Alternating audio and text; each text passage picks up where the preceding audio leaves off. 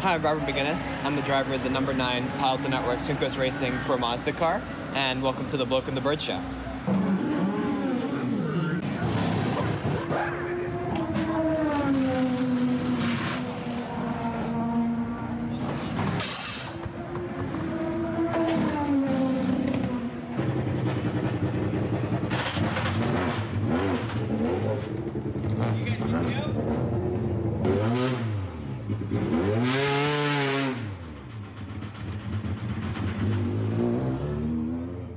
Hello, everyone, and welcome to the Bloke and the Bird Show. We are back for a stretch as Formula One is gone for a stretch. Formula One goes on vacation, and we stop being on vacation. Yeah, maybe 1 year we'll actually get that to work, but I doubt it just because IndyCar in Mid-Ohio screws it up every time. Well, yes, and then your crazy travel schedule has been screwing things up lately. Yeah. So this time you can't blame it on me. Okay. Well, first off, you noticed our new intro that we're going to have in place at least for the rest of the year. Mm-hmm. It's going to depend on what happens with Robert. We'll talk about Robert and the other experiences that we had over at Mid-Ohio for the IndyCar weekend. But first, when we talk about the IndyCar weekend, we've got to talk about the race itself, which, quite frankly, all right, I'll admit, it again, for a second year in a row, wasn't super exciting, except for the fact that Alexander Rossi won and had really a picture-perfect weekend. He really did. He was doing phenomenal. He had a great weekend. He acknowledged me at least twice and barely tried to run over me. So therefore, it's definitely a good weekend for Alex. Well, actually, the one who almost got run over was the boy almost got run over by Robert Wickens this year. I thought it was Jack Veach. Oh, maybe it was Jack Veach. It was Jack Veach. Yeah, it was Jack Veach. But yes, he was the closest to getting run over. And his girlfriend. Well, yeah. Jack Veach is not our sons. No. Just want to be crystal clear about who was in attendance. No, the Alexander Rossi had an incredible weekend. I think the number change on his car has definitely been an improvement for him.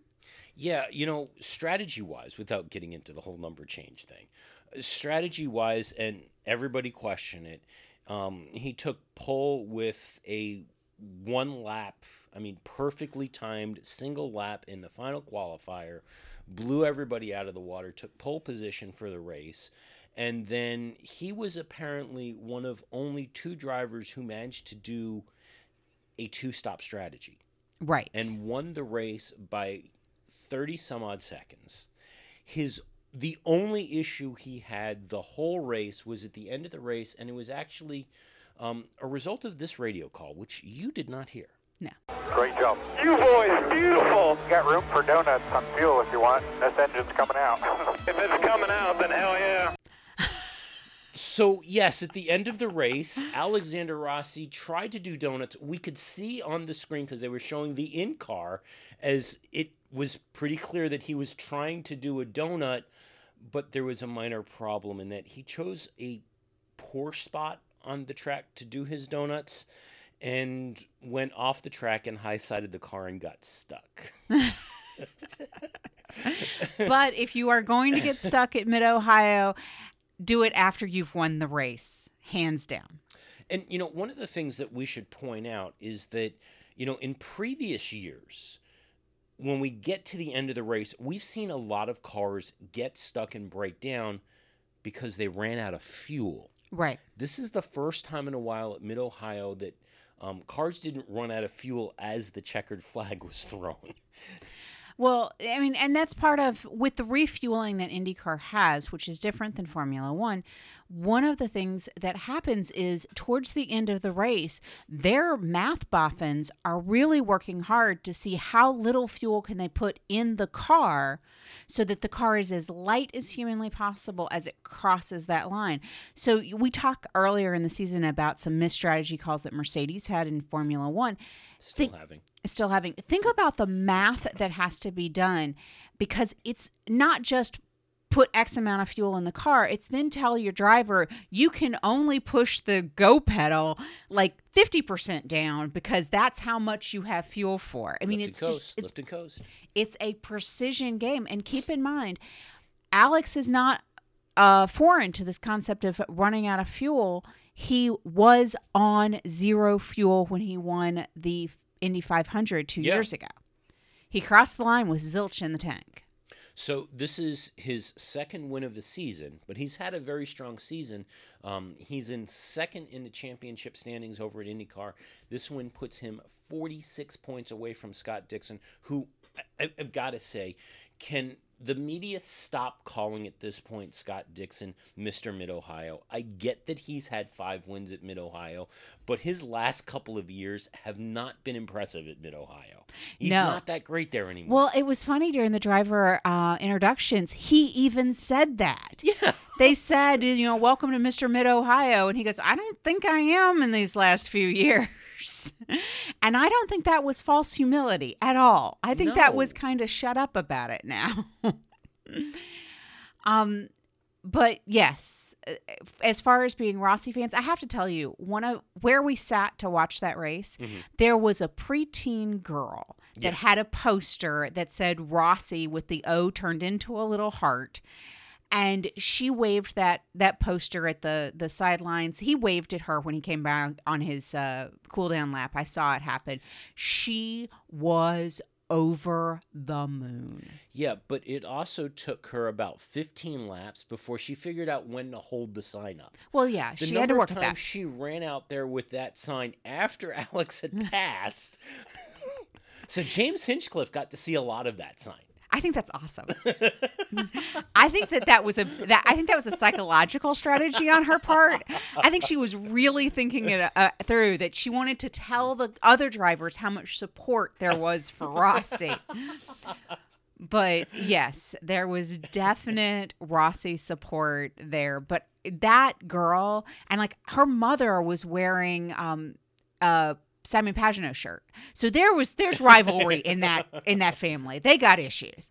I'm sure they're seeing a therapist about it. But that girl just made me smile every time I saw her run out there. It was a handmade sign. It was just as sweet as it could be. And to see him do the little wave as he passed by, because so he obviously saw it, I thought that was just first class. Yeah. Which I've always thought Alex was completely and utterly first class. So the rest of the weekend, we weren't expecting this. We got last minute, just before we headed out there, we got an invitation from the Juncos Pro Mazda team, and specifically the family of their number 9 driver, Robert McGinnis, to spend a good part of the weekend with the team and with them, watching everything that was going on. I've described this to my friends as I've told them what happened is we got a complete, not just a backstage pass, but like a family pass. So we got to meet the team and the family and be part of the excitement, but also getting to walk around and talk to how tight-knit that entire community is. Yeah. We'd walk over to Indy Lights teams and IndyCar teams, and you'd see a mechanic, an engineer walk over to Robert McGinnis's dad, Gary, who was our host for the weekend, and go, "So how's our boy?" And you kind of started to feeling like he's our boy. I'm sure Robert's cringing at that right now, because as a nice 18-year-old, he's probably not going, "I want to be the boy" any longer. But he is a very delightful young man. We had a great time. It was an incredible experience, and nothing changes the way you approach and experience a race like sitting with people that have, and being part of the people that have a personal connection to a specific driver and a specific team. So huge thanks to the McGinnis family and the Juncos Racing team for allowing us that pass. Everybody we came in contact with was phenomenal. Everybody on the team, and from his fellow drivers, the VK family in particular, a very great bunch of folks. So Rinus VK is currently leading the Pro Mazda series. Rinus he's on his 4th win in a row. 3 of which were at Mid-Ohio and 1 in Toronto. I thought 2 were at Mid-Ohio. I think they only had 2 races at Mid-Ohio. You may be right. I think it's 2 at Toronto, 2 at Mid-Ohio. But he's definitely a rising star going on right now, and he's doing great. Yeah. From their friendliness to Robert's whole team. And the great conversations that we had around racing and how they prepped the car and worked the car, how the car went through scrutineering. You know, obviously we know quite a bit about the Formula One world, but when it comes to the IndyCar world, and in particular the Pro Mazda world, and learning about the differences between how the cars are prepped, how they're managed and scrutineered was really neat. We got a really great explanation of the data that they collect on the drivers and how they look at the data points on the graphs and what they mean. Oh, seriously. I mean, you want to talk about having a truly awesome geek out moment. I mean, every part of the big data side of me and the analytics of data was just over the moon, looking at these graphs and figuring out what they mean and what it says, and then what they do with that data and how they apply it to the next race. We should back up 1 second. So we may not have explained, but the IndyCar series has a ladder effect, just like Formula One does. Get to that, Pro Mazda, which is the team that we were, the race level that we were hanging out with, is the second rung up of the 4-rung ladder. Right. So there's USF 2000, where Robert raced last year. Then they move up to Pro Mazda. Then they move up to Indy Lights, and then ultimately, it's the second year actually in Pro Mazda. He changed teams. Oh, he changed teams over to Juncos. They had some technical issues at the other team the previous year. So he moved up. He moved to a different team in Pro Mazda, but he had moved up from USF 3 years ago. That's correct. Correct. And then Indy Lights would be the next rung in the ladder, and ultimately, for the fewest, the best, the brightest, awesome, the most awesome, they make it up to IndyCar, and play in the majors. So that's the process. The coolest thing is, and this is the thing I didn't fully understand until Gary really explained it, as these kids, and there's no other way to explain it, these are kids. As these kids are growing up in the sport, every generation of car that they keep driving has like an extra nuance to it. So there's the first year that they're driving a car with a wing on the back of it. And then after that, they get you'll get more powerful engines, but they'll have some different piece. And so like the Pro Mazda teams, they don't do pit stops during the race. They're not, there's no part of that. They're setting up and going. All of the Mazda Road to Indy, and I have to say the full name, Mazda Road to Indy, presented by Cooper Tires. All of those development levels, none of them have pit stops. Right. So it's all about pre-setting up the car. And then the engineer was just awesome to talk about. We set everything up, but the minute the green flag goes, it's all on Robert to deliver what they have set up. And they don't do a whole lot of extensive calls during the race other than some basic information, so that they can sit down and really focus. But every generation, they have like a little nuance extra that gets them closer to what they're going to be doing in the big leagues. I mean, so it's actually comes across as being fairly well thought out. They don't start with like, oh, you're in USF 2000 and you're going to be changing tires and you're going to be doing this and you're going to be doing that. But they get sort of a learning curve. These are intended to be true development series. So other things that we were fascinated by, one-handed lifting of tires. You were fascinated by Well, I kept trying to get our son to keep trying that because him and his spaghetti arms are not going to lift up tires one-handed. But that was really cool to watch. You were mentioning the scrutineering. After the race, they pick parts of the car that have to get turned in for tech review. Quote, unquote, randomly. Yeah, and it's quote unquote randomly, but it is very cool to see what do they call up and what parts do they have to take off the cars to go turn them in. It's an interesting process. They only have at the this level, they only have one mechanic and one engineer per driver. Yes. It's not like there's a huge, massive team around everybody. So it's a real tight-knit group. So, unfortunately, we got news after the weekend ended that Mazda has announced that as of the end of this season, the 2018 season, they are withdrawing from the program. Now, we don't fully know what this is going to mean outside of the fact that it's no longer going to be called the Mazda Road to Indy presented by Cooper Tires. It'll be known as the Road to Indy presented by Cooper Tires. We know the title sponsorship is going away, but all of these cars are powered by Mazda engines. Mm-hmm. And the series has really had a big impact on IndyCar. So it was launched in 2011. And recent Indy Lights champions who are currently IndyCar drivers include Spencer Pigot, Ed Jones, and Kyle Kaiser. They came out of this. They won Pro Mazda, got part-time seats in IndyCar, which then later resulted into full-time seats, with the exception of, I think, Kyle Kaiser right now. But I think he's still trying to earn that seat. 27 of the 35 drivers who attempted to qualify for the Indianapolis 500 were graduates of the Indy Lights program. Indy Lights being one step down below the full IndyCar level. One of the concerns, though, that came up this year is that at Mid-Ohio in particular, competing at the Indy Lights level were all of 7 drivers.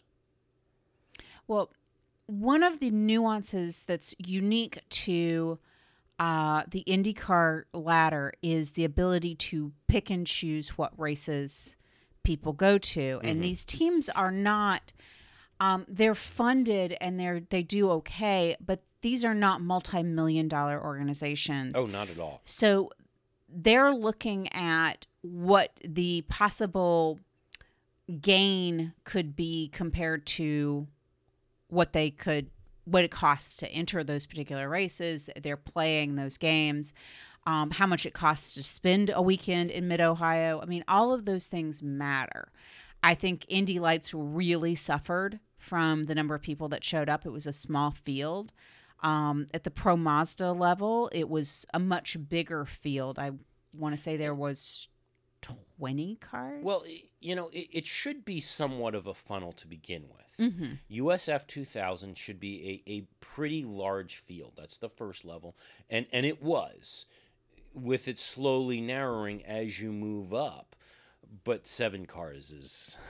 yeah, that was that's a bit much. That's a little tight on the narrow. Yeah. But I can understand that. The money situation that happens is very interesting. Apparently, this is the only series that there is enough money that's in prize money if you win that level to really get you to the next level. Mm-hmm. Apparently, and I was unaware because I don't follow the money and in the Formula series, if you win a lower level of Formula in the Formula ladder, you are not going to make enough to get you a seat just on prize money. Yeah. To get you a seat in the next series up. You have to come in with significant funding to get your seat. It's harder, but the top prize for each level, and it's the top prize, mm-hmm. could potentially earn you or get you dang close to the seat in the next series. Well, the other thing is, if you win the series, if you win in the Pro Mazda series, there's a scholarship to mm-hmm. To get you up into the next level. That's part of what Mazda has been providing. Now, we've confirmed that Mazda will ensure that the champions of Indy Lights, Pro Mazda, and USF 2000 will receive their scholarships into the next category for next year. Also, they hold the Mazda Road to Indy Global Shootout in December. That will continue to happen this year. What will happen in 2019, we do not know yet.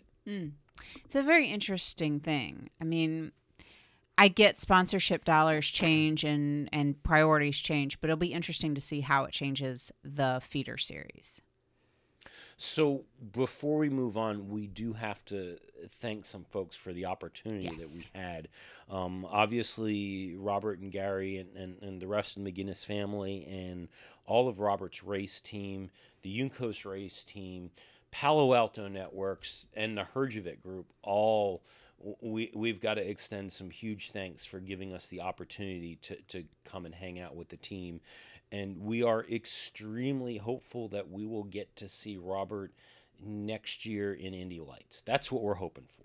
Well, I hear scuttlebutt that he is being courted in the Indy Lights teams. I don't know, obviously, any details. I'm not that privy to the information, but I've been told that there are teams sniffing around our boy Robert.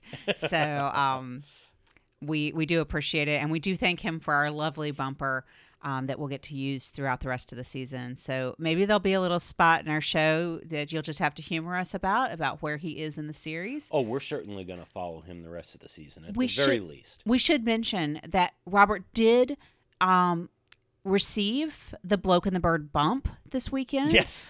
With 2 podiums, one being the highest podium he has ever gotten in the Pro Mazda series at 2nd place. Yeah.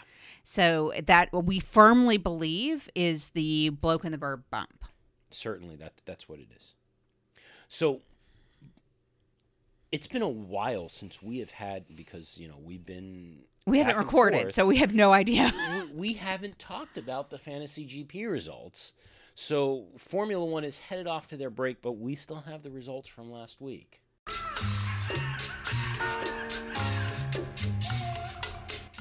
Here's the standings as we start F1 summer break. In the last race, Michael's Mach 5 Racing won the week with 158 points, followed by Phil's Team Rocket in second with 141 points. Richard's Fly Fast team was third with 133 points, and Patricia's The Bird team was fourth with 128 points, with the boy right behind with 127 points. Agro's Puppet Racing struggled this week and finished in sixth with 124 points. The standings have been unchanged overall for the last few races, but some of the gaps are narrowing again, with Patricia's The Bird team holding on to first with 1,521 points and Michael in second with 1,507 points. Phil's Team Rocket is in third with 1,466 points. Agro's Puppet Racing is in fourth with 1,441 points, and the battle for fifth is still tight with the boy on 1,256 points and Richard's Fly Fast team at 1,241 points. We've got a few weeks until the action starts again with the Belgian Grand Prix, but join in on the last half of the season by going to fantasygp.com and entering a league code 14831491. I do love to hear me in first. I can't lie. I can't. Given how fast that gap is narrowing, I'm not sure how much longer I'm going to hold on to these magical moments, but it does feel good. Well, it's going to be interesting to see what the teams come back with off the break. Now, I did see a rumble that Mercedes is holding off on their next update until they get a better understanding of just what is going on with this Ferrari car. They're a little concerned. I foresee some letters in the future. I don't know about that, but they clearly in Hungary were not the fastest car, and that has them concerned. Yes. But they still won. They did. Now, the other thing that we have to see around Ferrari is, when is their mid to late season meltdown actually going to happen? Because I don't think it's happened yet, but it's coming. They are phenomenal for that.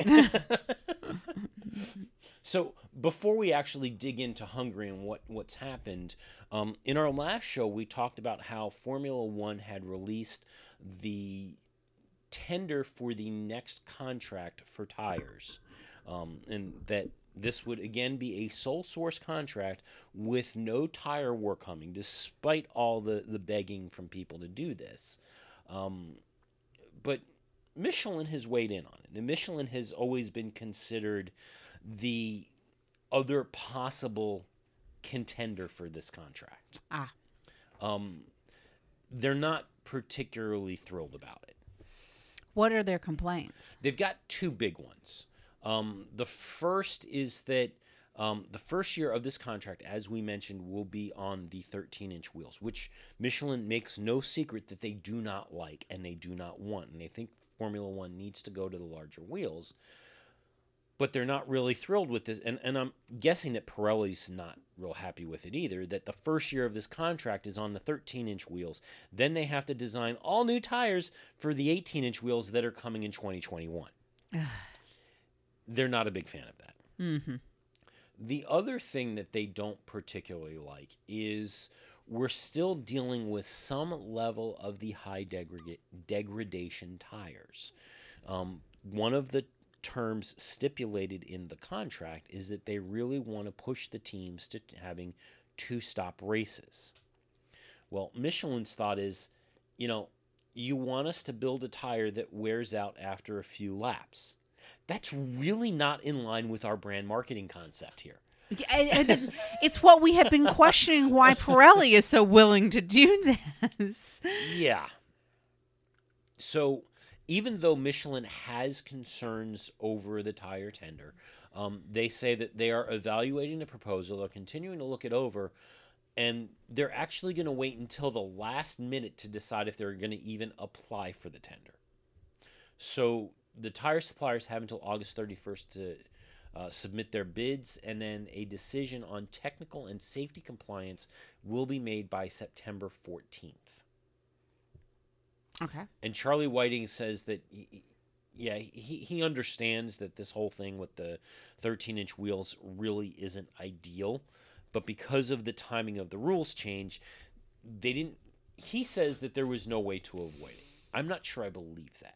I think it would have made better sense to just go to Pirelli and say, hey, we want to go and extend the deal for a year and then open up a tender for 2021.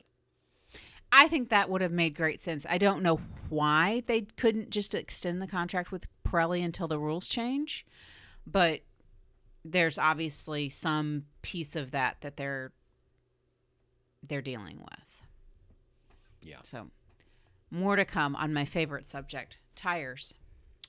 So the Formula One world was rocked actually a couple of times this past week. Starting off the week with news of Sergio Marchionne's death. This coming hot on the heels of the announcement that Fiat Chrysler was rolling out transition plans because of complications to a shoulder surgery that Sergio Marchionne had had. After the announcement occurred, Fiat Chrysler's stock dropped 12% in both Italy and on the New York Stock Exchange. But what caused even more concern, and this was something that we didn't, not only were we caught, and when I say we, I mean the greater media world in general, caught off guard by the death of Sergio Marchionne and the fact that he was sick in the first place, so was Fiat Chrysler. Oh.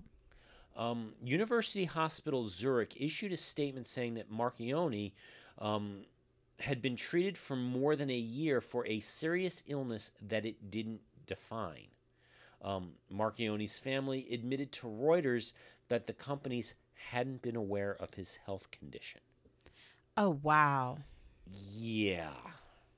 So what looked to the world to be very, very sudden and out of the blue, probably less so, but nobody had that shared with them. Right.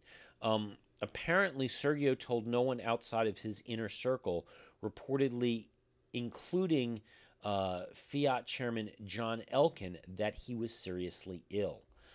His partner, Manuela Battizzata, who works in Fiat's press department, told Bloomberg that Marchionne's family didn't tell the company about his health condition at all, but that Sergio had quit smoking about a year ago and stopped responding to messages and calls from some advisors since the end of June. Wow. Yeah. So there's an investigation that's been launched by shareholders at Fiat Chrysler and reportedly by the Italian government over how this was handled. Mm. Yeah. Whoa. But in the meantime, we do offer our condolences to the entire Marchione family. Oh, absolutely. There's been plenty of tributes over the last week regarding Sergio and his life and his accomplishments. Clearly he has had a big role in not just Fiat Chrysler and Ferrari, but the automotive industry for quite a few years. That's a big hole that's being left behind there. Yes. There's some question, by the way, because when Stefano Domenicali left Ferrari, Sergio Marchionne took over control, not just of Ferrari, but of the Formula One team.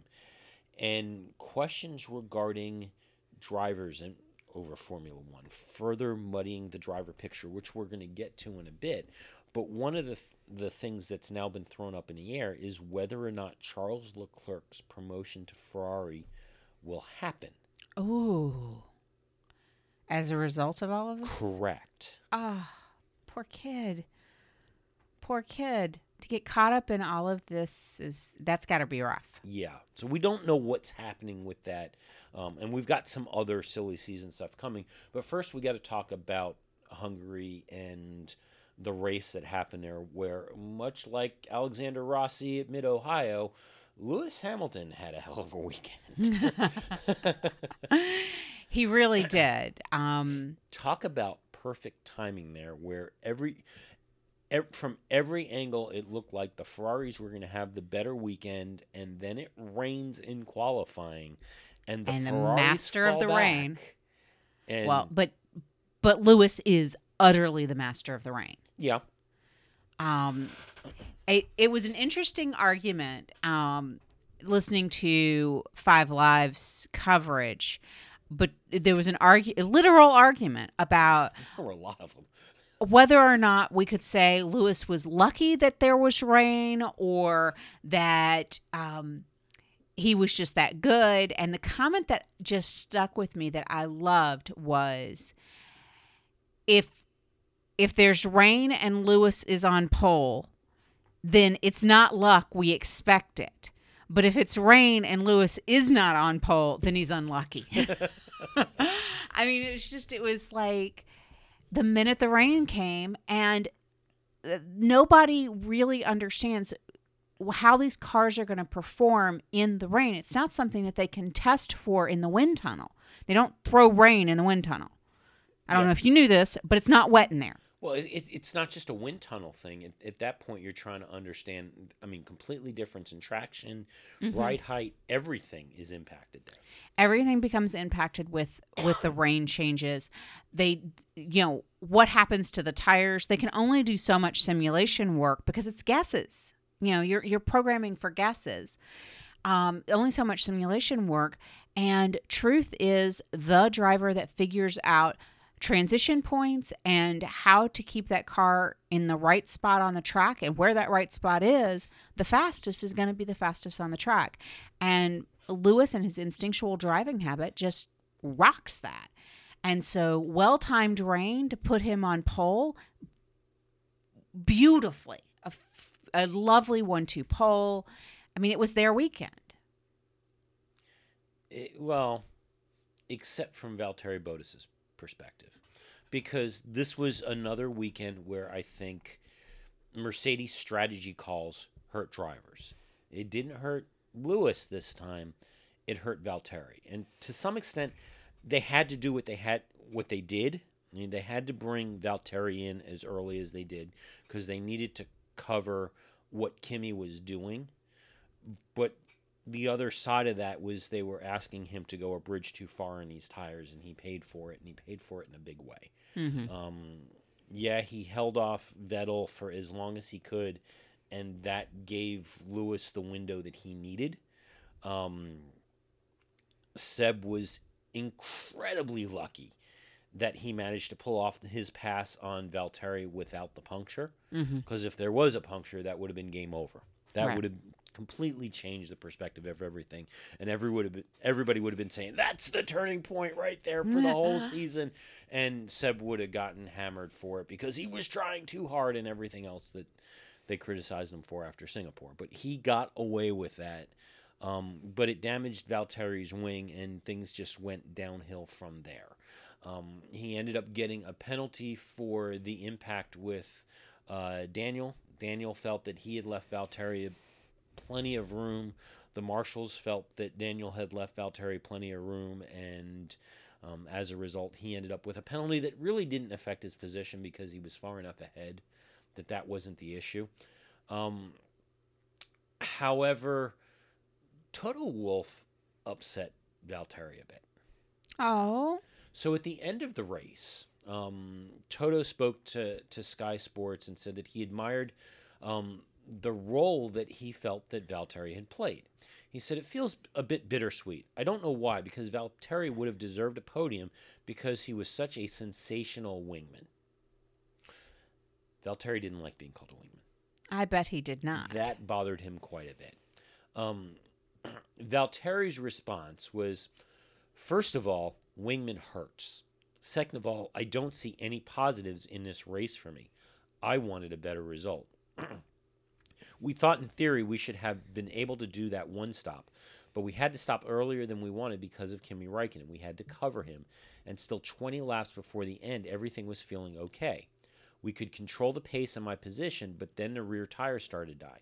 I tried to defend as the best I could, as aggressive as I could, but it ended up being a bit of a mess in the end with the broken front wing and everything. As for the wingman issue, he went on to say, I think we need to speak after this race. We are over halfway through this year and the points gap is big, but for sure the team will decide at some point. Yeah. So there was a conversation later on. And at that point, Toto clarified his remarks, or tried to clarify his remarks.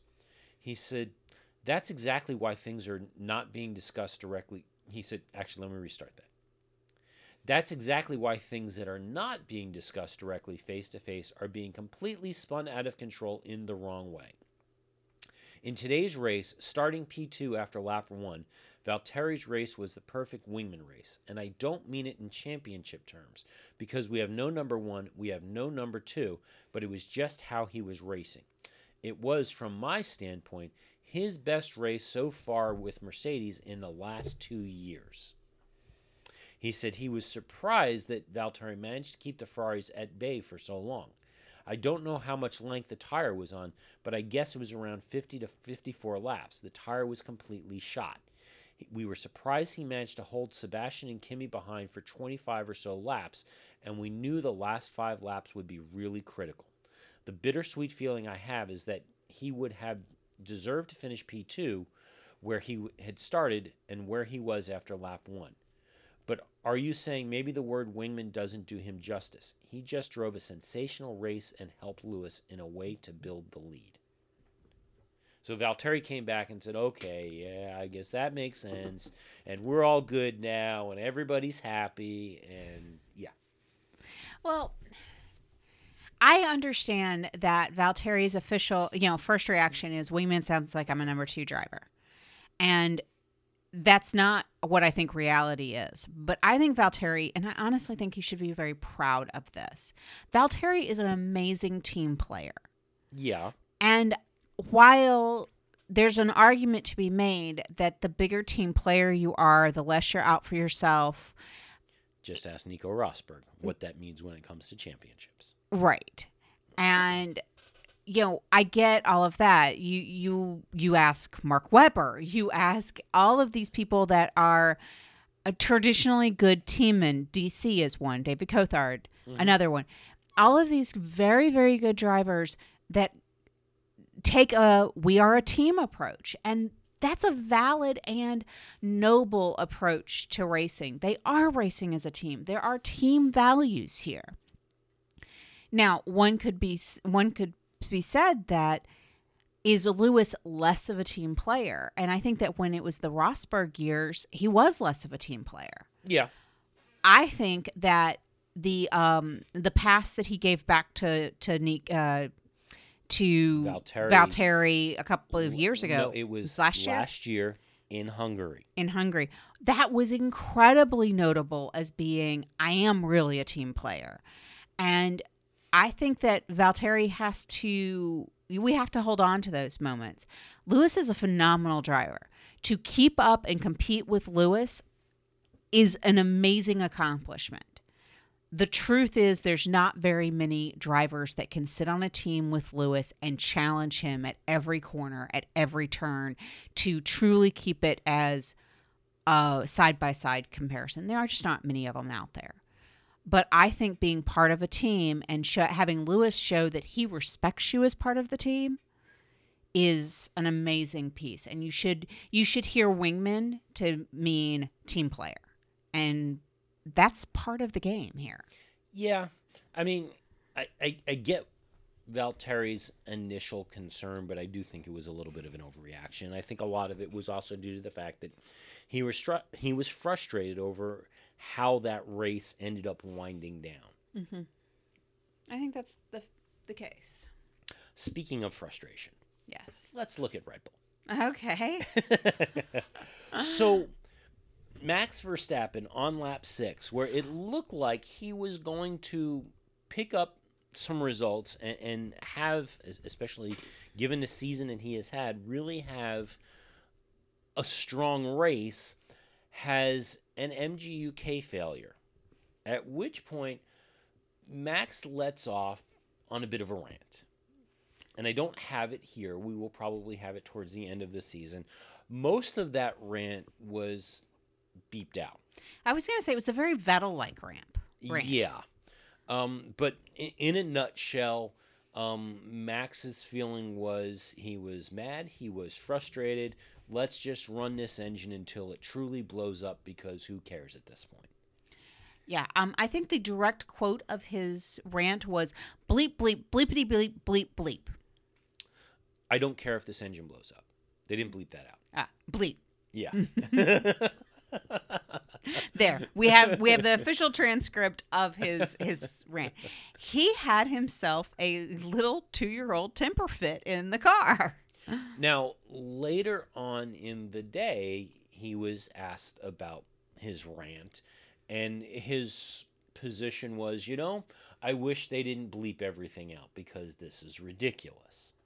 Now, the next day, he was a little more conciliatory and said that, maybe I shouldn't have used the words that I've used, but this is really ridiculous. We're getting tired of it. Now, those of you who got to see the Sky coverage, including in America for once, got to hear Christian Horner's comments from the pit wall after this had happened. Surely he was very understanding and complimentary of the Renault product that is run in his engine, in his cars. Well, what he said was none of those in things. In a nod to Renault was, we pay millions of pounds for these engines for a first-class product, a state-of-the-art product. And you can see it is quite clearly some way below that. After going on and talking about some other stuff, he added that he would let Cyril, as in Cyril Abitboul, he would let Cyril come up with his excuses afterwards. Ouch. Yeah. So, pray tell, what were Cyril Abitboul's excuses, with giant air quotes around the word excuses? Well, Cyril's response: our bosses have stopped reading what Christian Horner is saying about us since 2015. It's very clear that we don't want to have any dealings with them anymore. It's very clear. It's done. They will have their engine partner that will be paying a hell of a lot of money to get their product on board, and I wish them good luck. I have nothing else to say. I don't think they're into you anymore.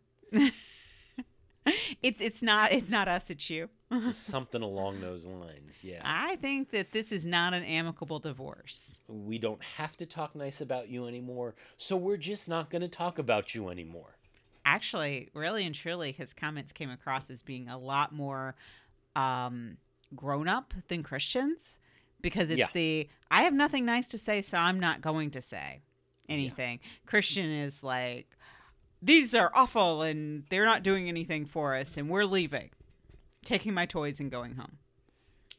So the other, and we now have to jump back because of just the crazy news that has occurred over this week. We have to now jump back to just before race weekend and talk about the Force India situation. Okay.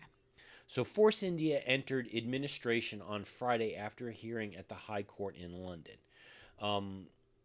The initial word about this, and as we have heard more about this, this really becomes a serious drama that's going on here. So the initial word that we had heard is that the whole reason that this hearing had happened is because Sergio Perez took the team to court because he wasn't getting paid and his sponsors were not getting the payment that they were supposed to get. Right. What we have found out a bit more about this is that Mercedes is part of this deal because the team is owed money for gearboxes, but also that the team, outside of Vijay Mallya, the team was fully in support of this move. So this is less about going into administration and more about out-and-out mutiny. Yes, this was a mutiny over Vijay Mallya. Oh, yeah. So the team, Bob Fernley has come out and said there's no animosity towards Sergio Perez. Whatever happens, Checo's entitled to get paid. We're all good with this. But this is all in response to actions from Vijay Mallya and Vijay Mallya's position. So what we know of how things have gone down is that, for starters, with Sergio's piece, is that he has a deal that essentially brings substantial sponsorship from Mexico to the team, while he is in turn paid a salary. It was a delay in those payments that amounted to several million pounds that eventually triggered his action, which was conducted with the support of other creditors, including Mercedes. He took the action through his management company, Brockstone, in conjunction with manager Julian Jacoby. Vijay Mallya apparently knew what was going on. He got a phone call explaining to him that I've got a whole bunch of stories on this.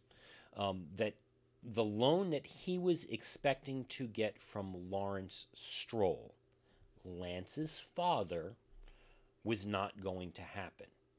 The reason why Lance pulled back on the loan is because he was advised that by loaning money to Vijay Mallya, even though it was being done to support the team, could run afoul of the sanctions that are in place by the Indian government on Vijay and his finances. Right. And that could pull Lawrence into that whole issue. Lawrence doesn't want any part of that. Right. The other loan that fell apart was coming from Rich Energy. So Rich Energy was the energy drink company that was rumored to have put forward a tender to purchase the team back in the fall. That it was denied that there was a serious offer there.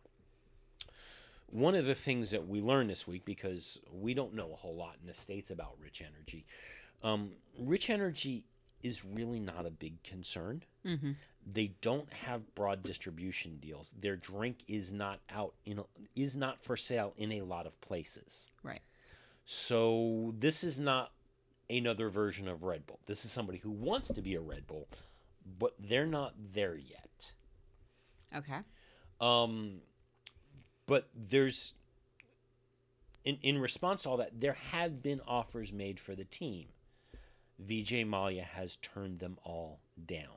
Well, the team is getting frustrated with it. Right. So Vijay is one of the controlling shareholders, but by throwing the team into administration, they take some of that control away from Vijay, enough to make a deal probably happen. So what we know from Vijay and Vijay's position is that at the British Grand Prix, Vijay said to Autosport, whether it's a sporting business, a service business, or any other business, there's value. If somebody comes up and offers you a damn good price and a very good value, you must learn to get rid of the emotion, put on a commercial hat, and look at it seriously, because such an opportunity may not come again. I had no such proposition in front of me. I want to see cash on the table. Until I see cash on the table, I don't believe anything. In 10 years in F1, there have been too many people coming and wanting to buy the team. Everyone who walks through this paddock suddenly wants to own an F1 team. They don't realize the hard work involved. If it was like the old Spiker, quite content to run around in 21st and 22nd with no ambition to get out of Q1 and fine. But for a team like us, it's bloody hard work for everybody. Now, when he was asked further about the situation with Mercedes, VJ's response was, all I can say is Mercedes got a fat check 2 weeks ago. So this does not sound like somebody who's really willing to let go of the reins. No, it is not. I don't have a whole lot of comments here. I honestly believe that we're going to see the continued mutiny happen until VJ lets go of the reins. And it's whether or not he gets forced to let go based on going into administration. But he's got to let go if the team is going to move forward, honestly. So what we know about the debt that the team has is that there's an estimated debt of 150 million pounds, which is split 42.5, 42.5, 15. 42.5 against VJ, 42.5 against the Sahara Group, which still has a piece of this, and 15% against the Dutch Mall family, all of which are shareholders in the holding company Orange India Holdings. The team was variously indebted in the amount of 25 million pounds around Formula One prize money advances as well. The approximate debt pile belongs to 10 million to Mercedes for power unit hardware, 5.6 million to sponsor BWT, 4.1 million pounds to a company linked to Sergio Perez, and around 2 million pounds to Formtech, which is a Bavarian composites component supplier to the motorsport industry. There are other creditors, including the British Revenue Service, which also started proceedings to wind up their debt over unpaid employee contributions. There's also, it's really hard to understand the debt that goes to BWT, because word is that the sponsorship is in the form of a loan paid up front, reducing prorate with each passing race. So according to a statement presented to the court by BWT's lawyer, Steve Lowry, $5.6 million is owing. However, Force India could continue to discharge the obligation to that loan if it continues to race. So there's talk also in terms of purchases. Yes, we know Rich Energy is a potential purchaser, but word is that there is a cash issue there because they're not Red Bull. Lawrence Stroll is word to be part of a group involved in this. And if Lawrence comes over, and this is where the driver market gets really weird, if Lawrence comes over with the deal for the team, the belief is Lance will move as well. Well, that throws the driver situation in question, because if Lance comes over, it is believed that, and rightly so, I think, that Lawrence doesn't want Lance paired up with Esteban Ocon, because clearly Esteban Ocon's going to outshine Lance. Lance is not an up-and-comer compared to Esteban Ocon. Right, but Sergio Perez will outshine Lance also. But at least Sergio Perez is an experienced driver with years there. It's not nearly as bad an image for a Sergio Perez or a Felipe Massa or a veteran driver like that to outshine Lance. That doesn't say bad things about Lance's skill. Esteban Ocon, on the other hand, is a different story. Okay. So we'll see what happens. It looks like Formula One's position is saying that they will do everything that they can to support the team and to keep Force India going and to encourage new investment in the team. Although Force India has also pointed out that, the way the Concord Agreement is written, the other teams aren't exactly helping this situation. So here's the other weird thing that goes on with the way things are written here is, if you'll recall, Force India has gotten the last couple of years, they've gotten advances in prize money. Right. In order to get advances in prize money, all the other teams have to agree to this. Well, if you go into administration, especially if you stop racing, if you resume operations according to the terms of the Concord Agreement, even if you restart with the same facilities, the same team, the same infrastructure, the same everything, according to the Concord Agreement, you're a new team. That would mean that the prize money is forfeit. Right. If the prize money is forfeit, it goes back into the pot for the to be divided up between the remaining eligible teams. So if Force India stops racing, if there needs to be a change in the terms, anything around the health and well-being of Force India as a continuing ongoing entity, the teams have to agree to it unanimously. If they don't, Force India goes away, loses the prize money. Prize money they've been advanced, which then becomes a loan. Right, which further which drives them further under. But also the prize money for this year that they would be entitled to rolls into the pot to enrich the other teams. So it's definitely, you're asking people to give up something for themselves, to think bigger than their own team, Christian. Well, there's even more to it than that, because Ferrari has built up a fairly strong block between Sauber and Haas as varying degrees of B teams, right, for Ferrari, or child teams. It is known that Toto Wolff wants to do something similar to counter the Ferrari block, something that Renault doesn't really want them to have, Honda clearly doesn't want them to have, Williams isn't sure they want to do. But the obvious choice to start that block off is a weakened Force India. Right. If Toto Wolff is blocked, one of the ways to block Toto Wolff from doing that is to crush Force India in this situation. Right. Oh, yeah. The tangled web we weave. Yeah, this gets really crazy. Truly. So then the next bit of earth-shattering news in Formula One was word on Friday, just 2 days, actually no, not even 2 days, just 1 day after Daniel Ricciardo had come out and said that he believed that contract negotiations with Red Bull were extremely close and he expected to have a deal completed by Spa.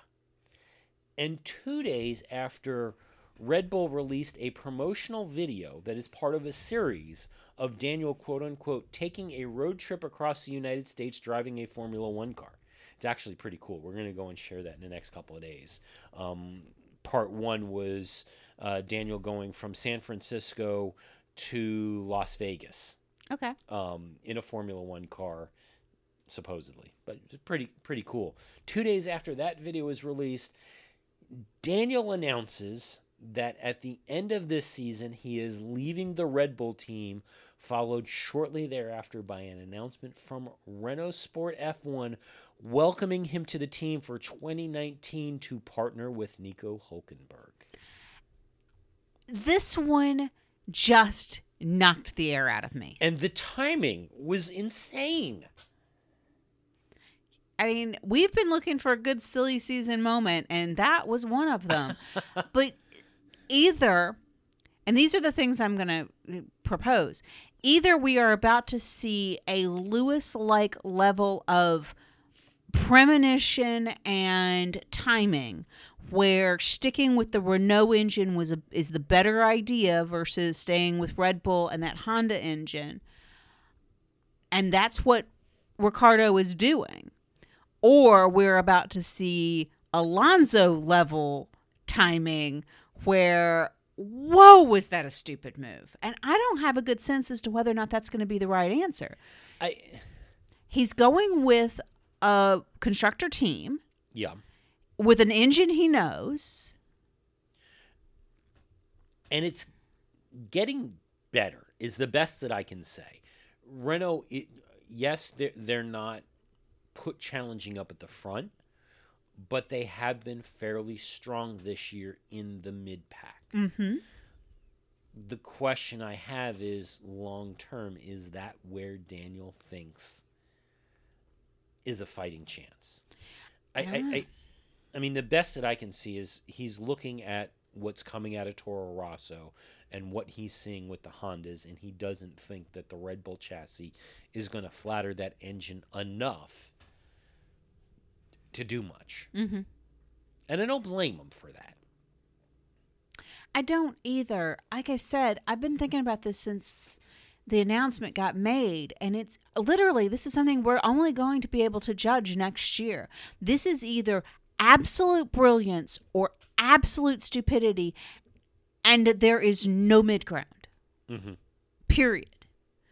And I'm like, I don't know. And Renault is kind of a left field one, because I knew that McLaren had, lobbed an offer towards him, but I don't think that team's imploding so badly right now that I see that not being a good plan. So it's the is he in the know about something that's going on at Renault that leads you there? Because remember, when Lewis signed with Mercedes, it was a bad idea. They were showing promise in the mid pack is where they were, yeah. And then they turn around and dominate. He knew something signing that contract that predicted where that was with the rule change. Is that where Ricardo is? Are they doing something with the upcoming rule change that's going to change the face of this? It's that, or does he see that Red Bull really struggling coming soon? Yeah. So this now sends the greater driver market into a bit of a tizzy. So let's start with the Renault situation. So Carlos Sainz will finish out the season on loan from Red Bull to the Renault organization. The stipulation of that loan, we have learned, is that should Daniel's seat become available at Red Bull, he would return from Renault over to Red Bull. However, yes. First of all, he has not been quite as strong against Nico Hülkenberg as I think everybody hoped he would be. He's done well, but he has not been quite as strong at Renault. So the question is Red Bull still interested in moving him over into the seat, or are they more interested in moving Pierre Gasly up? There's been some talk that they are impressed with what Gasly has done with the Honda engine. He's got experience with the Honda engine. Whether or not that's of value to the team, we don't know. But Red Bull has clearly shown a willingness to promote somebody up into the team before the rest of the world thinks that they're ready for it, which would mean sending Carlos Sainz back down to Toro Rosso. Is Carlos Sainz really interested in going back down to Toro Rosso? Not quite so sure about that. Enter in McLaren, trying to figure out what the heck is going on over there. So, one, we've got trying to figure out what is going on with Fernando Alonso, whether or not he stays or if he goes. If he goes, clearly that's an open possibility for Carlos Sainz to move over there, and there has been admission from both camps that there have been conversations with Carlos and McLaren. If Fernando stays, what happens with Stoffel Van Dorn? If Fernando leaves, the thought is Stoffel Van Dorn stays, but Stoffel has not had a great season either over there, and some of that is his fault. Do they release Stoffel Van Dorn? Do they bring up Lando Norris waiting in the wings, or do you send Stoffel on his way and bring over Carlos? Oh, my word. Now, to further muddy that picture, just before Hungary, McLaren announced that Toro Rosso technical director James Key was leaving the team and joining McLaren, of which days later, Dietrich Mateschitz stepped up and said, no, actually, no, I believe it was Helmut Marko who said, no, we haven't let James go. He's still under long-term contract through 2020. Oh, my. Which, A, is that message to McLaren of, if you want him, this is going to cost you. Could that cost revolve around Carlos Sainz? Yeah. Think about that. Oh, my word. My head hurts when we start getting into these chess pieces and moving them around. Well, now we go to the next chess piece, because let's talk about Esteban Ocon. Esteban Ocon, who won, word is Mercedes was very keen, because they've been supporting him, as have Renault, has been very keen to move Esteban into what they perceive to be a stronger team than Force India, because while he has done well at Force India, they want to see the full length of what he can do, and they do not believe, obviously, that he is ready for a move into Mercedes. So they were very keen on moving Esteban Ocon into Carlos Sainz's seat at Renault. And I had heard that Renault really wanted Ocon because Ocon is French. Right. So that seemed like a done deal, potential option, especially when you add into it the rumblings of a Lawrence Stroll investment in Force India, and the fact that Lawrence really doesn't want Lance driving alongside Esteban Ocon. Oh, my word. So now we've blocked Ocon from going to Renault because they've said Hülkenberg and Ricciardo are their two drivers. Right. So Ocon doesn't have a seat at Renault to go to, nor is there a better Mercedes team, another Mercedes team. I mean, they're not going to put him down at Williams. Williams is struggling. Mm-hmm. So where else could they put him? They don't really have a spot for him, so he's going to wind up staying at Force India, provided Force India stays a team. So now let's take a look over at Williams and the drama over there. So Claire Williams has been very adamant that they do not want to be somebody else's B team. They are an independent team. They have been an independent team for years upon years upon years. That is the culture and DNA of Williams. Correct. Yes, they will be a customer team, but they will not be a B team for anybody else. They are against that. However, Toto Wolff is negotiating a deal, and Williams is obviously participating. Williams needs gearboxes in addition to engines, and Toto Wolff is in the process with negotiating for a supply contract for gearboxes to Williams, who is known to be financially strapped. Right.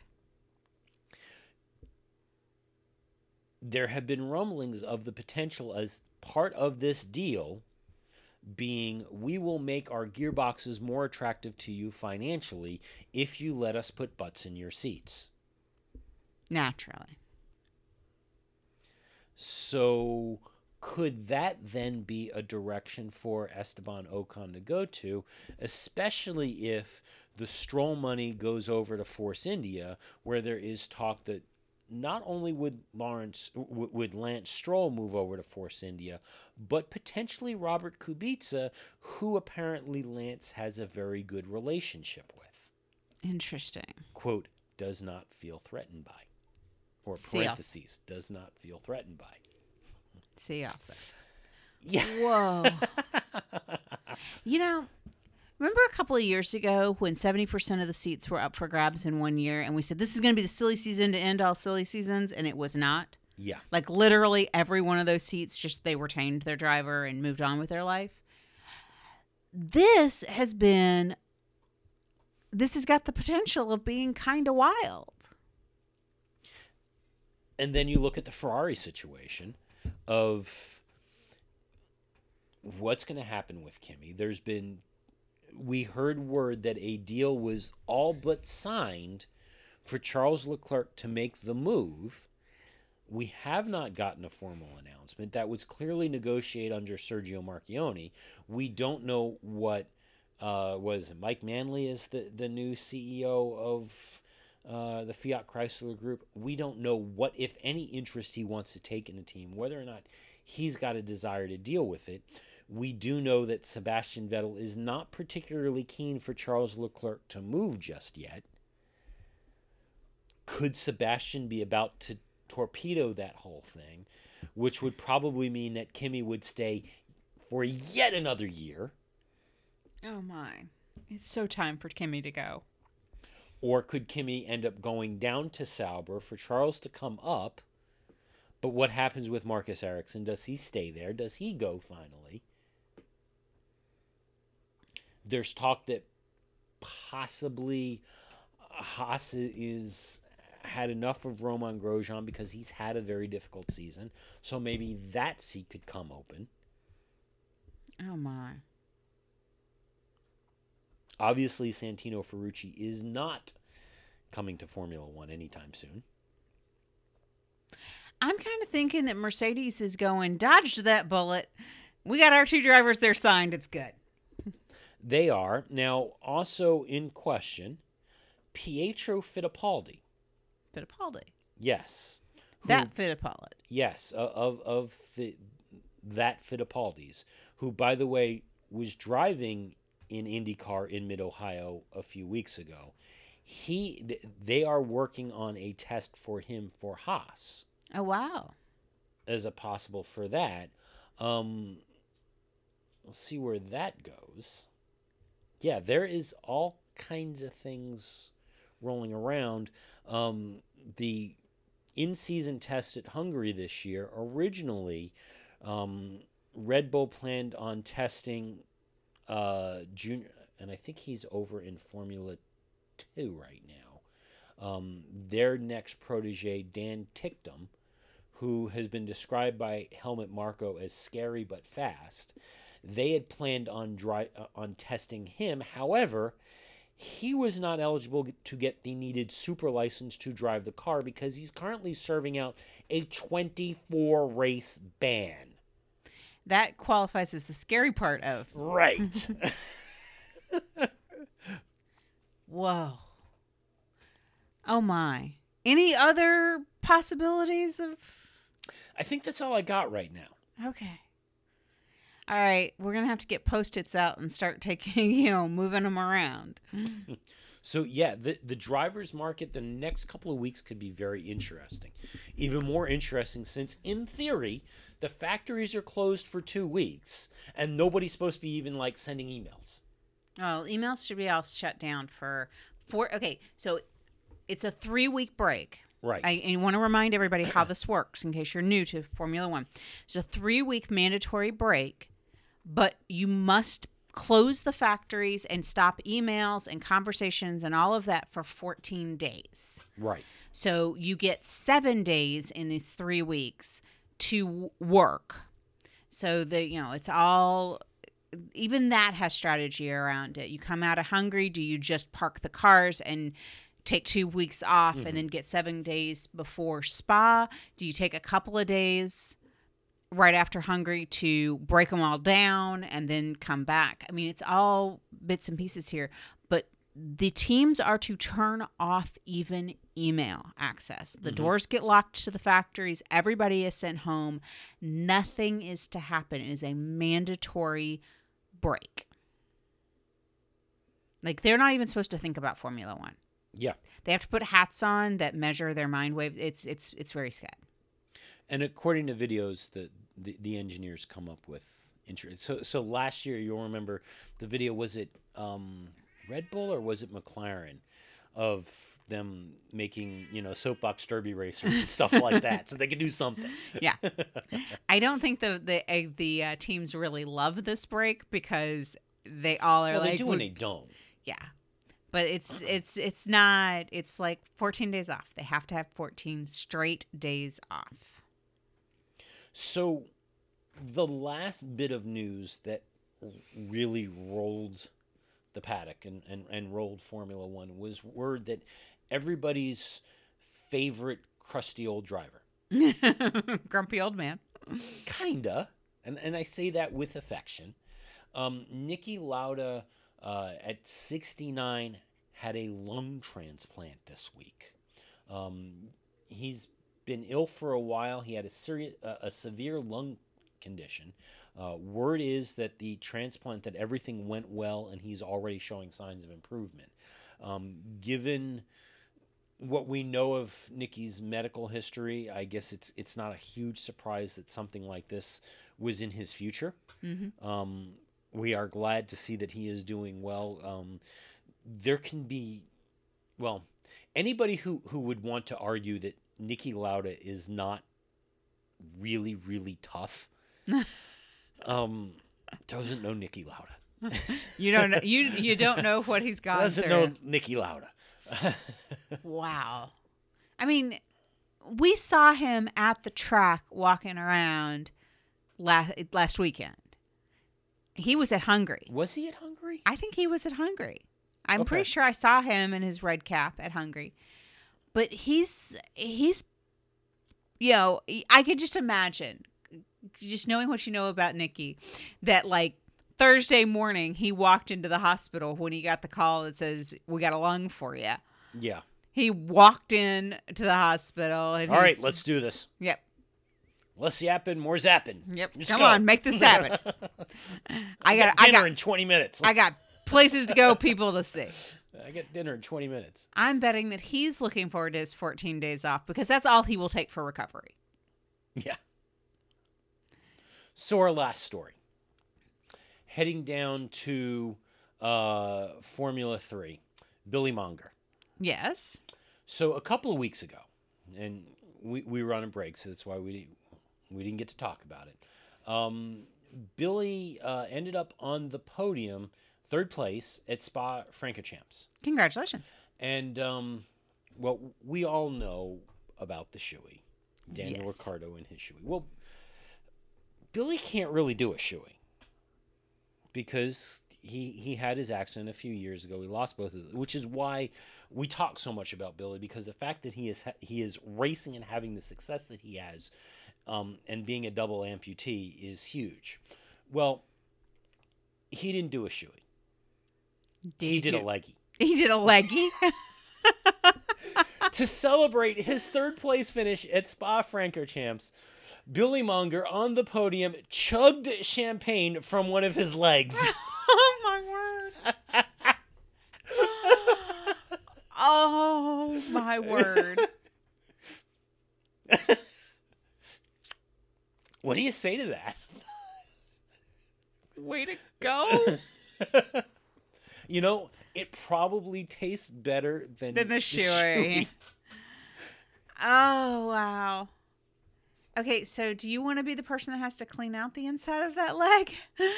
I mean, Daniel probably just buys new shoes, but I'm assuming Billy is not getting new legs. But I honestly think that given his situation, that's actually really sweet and appropriate. It Awesome. is. I mean, it's really cool. So with that, all I really have to say to both Robert McGuinness and Rinus VK after your podium celebrations, you're welcome that we didn't yell out "shoey" because we thought about it. I don't think either one of them would have done that. I will say this. Remember, they both were on the podium twice this weekend. You remember both the fathers screaming up, "Don't spray the champagne after the first one because you got to wear these race suits tomorrow." Yes. And no way to wash those race suits at Mid-Ohio. So on that note, I think that we will spray our own champagne and call this a show. And guess what? We'll be back next week. We will be. So if you're not sick of us yet, you get another week. We are so glad you came. Bye-bye. Bye-bye. Bye-bye. Bye-bye now. Bye. Bye-bye. Remember, please discard all candy wrappers and popcorn containers in the nearest trash receptacle. Thank you. Okay, bye-bye now. Bye-bye. Bye. Okay. Are they all gone? Is everybody gone? Huh? Good. Oh my gosh, my cheeks are killing me. I can't keep smiling like this anymore. I am exhausted. I think I need a break. A little break? Okay.